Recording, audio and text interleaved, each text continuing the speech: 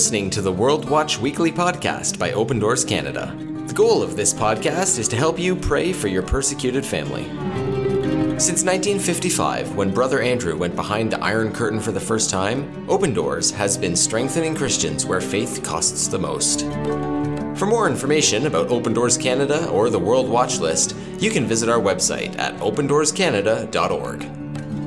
Enjoy today's episode. Hello and welcome to the World Watch Weekly podcast. My name is Nicolette and today I'm here with Andrew and we're going to take a look at the country of Mali. Mali is number 24 on the 2022 World Watch List. Mali is a large country in the northwestern part of Africa. If you found yourself in the northern part of Mali, you'd be surrounded by the Sahara Desert, and in the south, you'd experience a more tropical climate with wet and dry seasons. Throughout the whole country, you can expect to hear the language of Bambara, the indigenous tongue that's replacing colonial French as the official language of the country. Like most countries in northern Africa, the majority religion is Islam.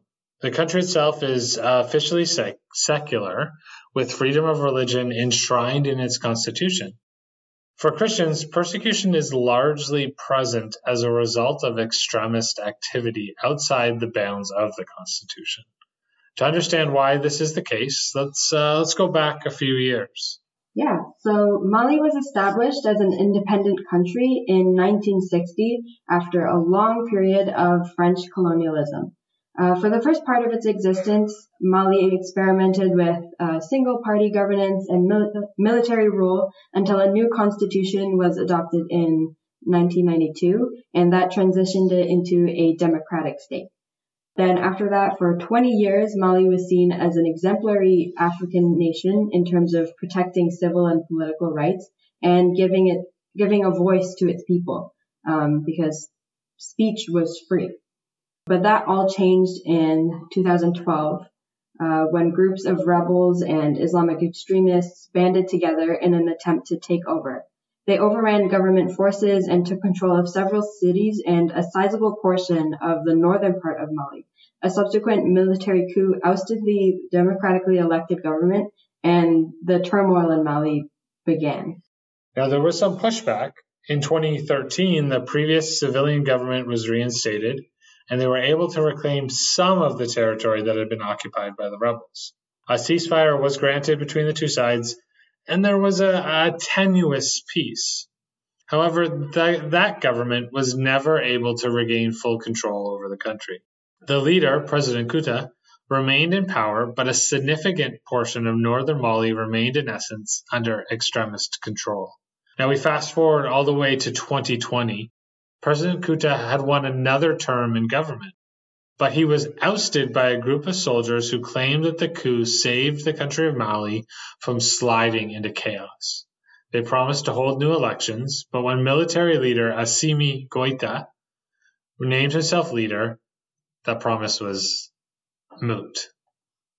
In 2022 then, Mali finds itself under military leadership after the elected leader was deposed, and the north remains influenced by radicals. Jihadist activity is growing more common throughout the rest of the country after the military government was established. The government's inability to contain the situation has caused demonstrations against the government and a growing feeling of lawlessness in the country as a whole. The state of lawlessness mixed with the extremist influence has created a volatile situation. For Christians, the situation is fraught with difficulties. 10 years ago, when the radicals took over the north, the existing churches were burned and Christians were forced to flee. Decades of peace and freedom were overturned. Now, some of these Christians have returned home under the hope of government protection, but the trauma they endured still remains. Yeah, it's also really important to note that Christians are not the only ones in danger. The extremist groups target the vulnerable population, which includes not only religious minorities, but ethnic minorities and the poor. Militant groups are known to target girls specifically for forced marriages, and vulnerable men and boys are forcibly recruited for army forces. In those cases, when Christians are attacked, they are often forced to convert to Islam. To illustrate what it's like to live as a Christian in Mali, we wanted to share the story of Naomi. Naomi was raised by her uncle after her father died. Her uncle enrolled her in a Christian school, despite being Muslims, but this was not unusual at the time. The Christian schools offered good education, and in the 1980s, when this was happening, Muslims and Christians lived fairly harmoniously. Now, her uncle didn't account for the fact that she might be influenced by Christianity. Around the age of 12, Naomi was openly speaking of Jesus as her savior, and this was infuriating. Her uncle kicked her from the home, and she was on her own. A Christian missionary family took her in and loved her well, teaching her about Jesus and helping her grow in her faith. Naomi ended up marrying a Christian man, but unfortunately her life did not get easier. Her family still hated the fact that she had converted, and they made a point of harassing her. Meanwhile, over the years, the influence of Islamist extremism was growing in Mali. Naomi remembers, and she says, "More than once, my family sent jihadists to my house to kill us, or at least intimidate us. Their plans never worked, but one day while my husband was on a business trip, he was gunned down. He was killed for his faith and for marrying an ex-Muslim. To this day, I have no idea what happened to his body."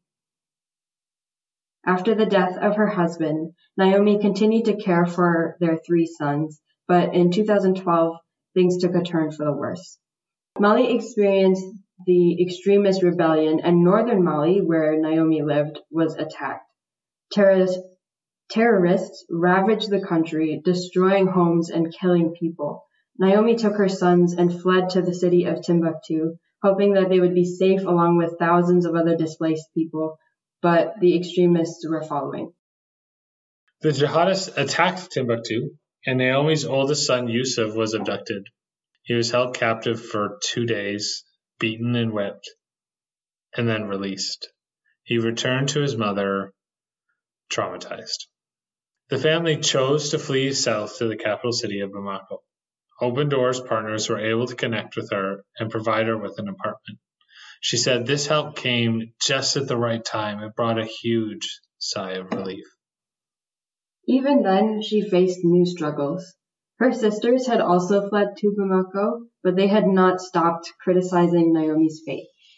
In an attempt to love her enemies, Naomi invited her sisters to live with her and her sons in their apartment. It took a long time, but slowly her sisters stopped showing her hatred. Even though they don't share her faith, their relationship has begun to heal. Naomi has also been able to begin a business to support her family, selling fabric and jewelry for wedding dresses. Making ends meet isn't easy, but Naomi continues to trust God for all her needs. And so we want to take some time to end our podcast, as we always do, in prayer. And here are some things that we want to pray for today. We want to pray for believers like Naomi and Mali who are struggling to live out their faith in a difficult situation. Pray for them to be given strength and courage to continue following Jesus. We also want to pray for the situation in Mali to improve.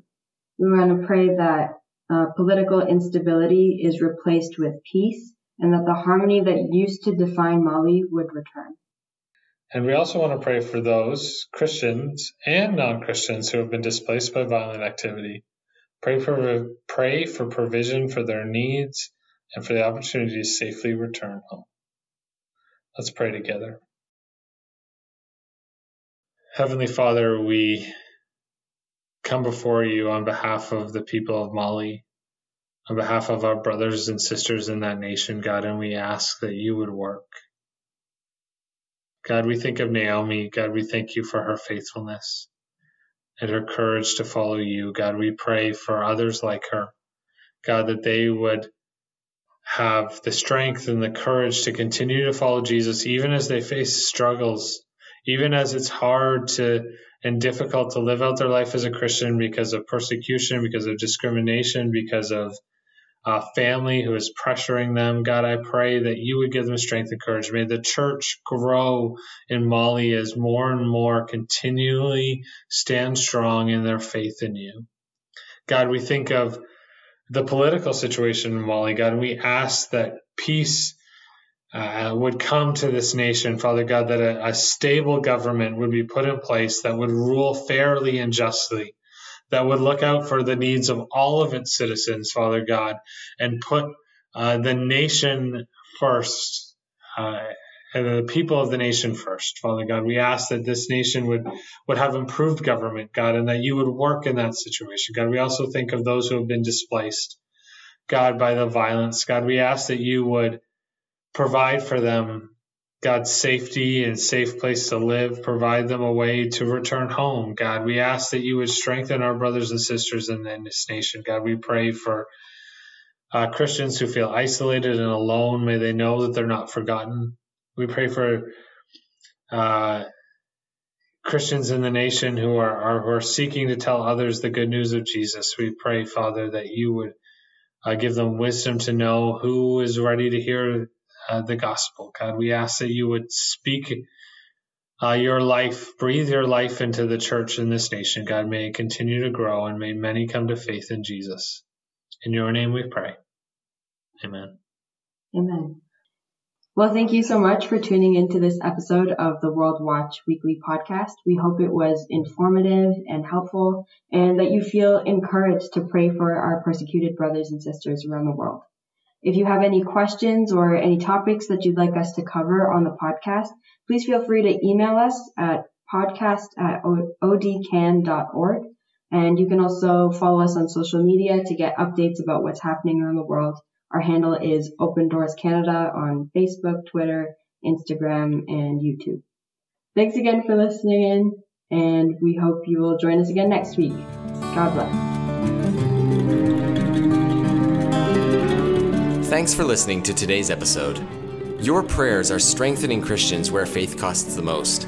You can always find more ways to pray at our website, opendoorscanada.org, or by following us on social media at Open Doors Canada.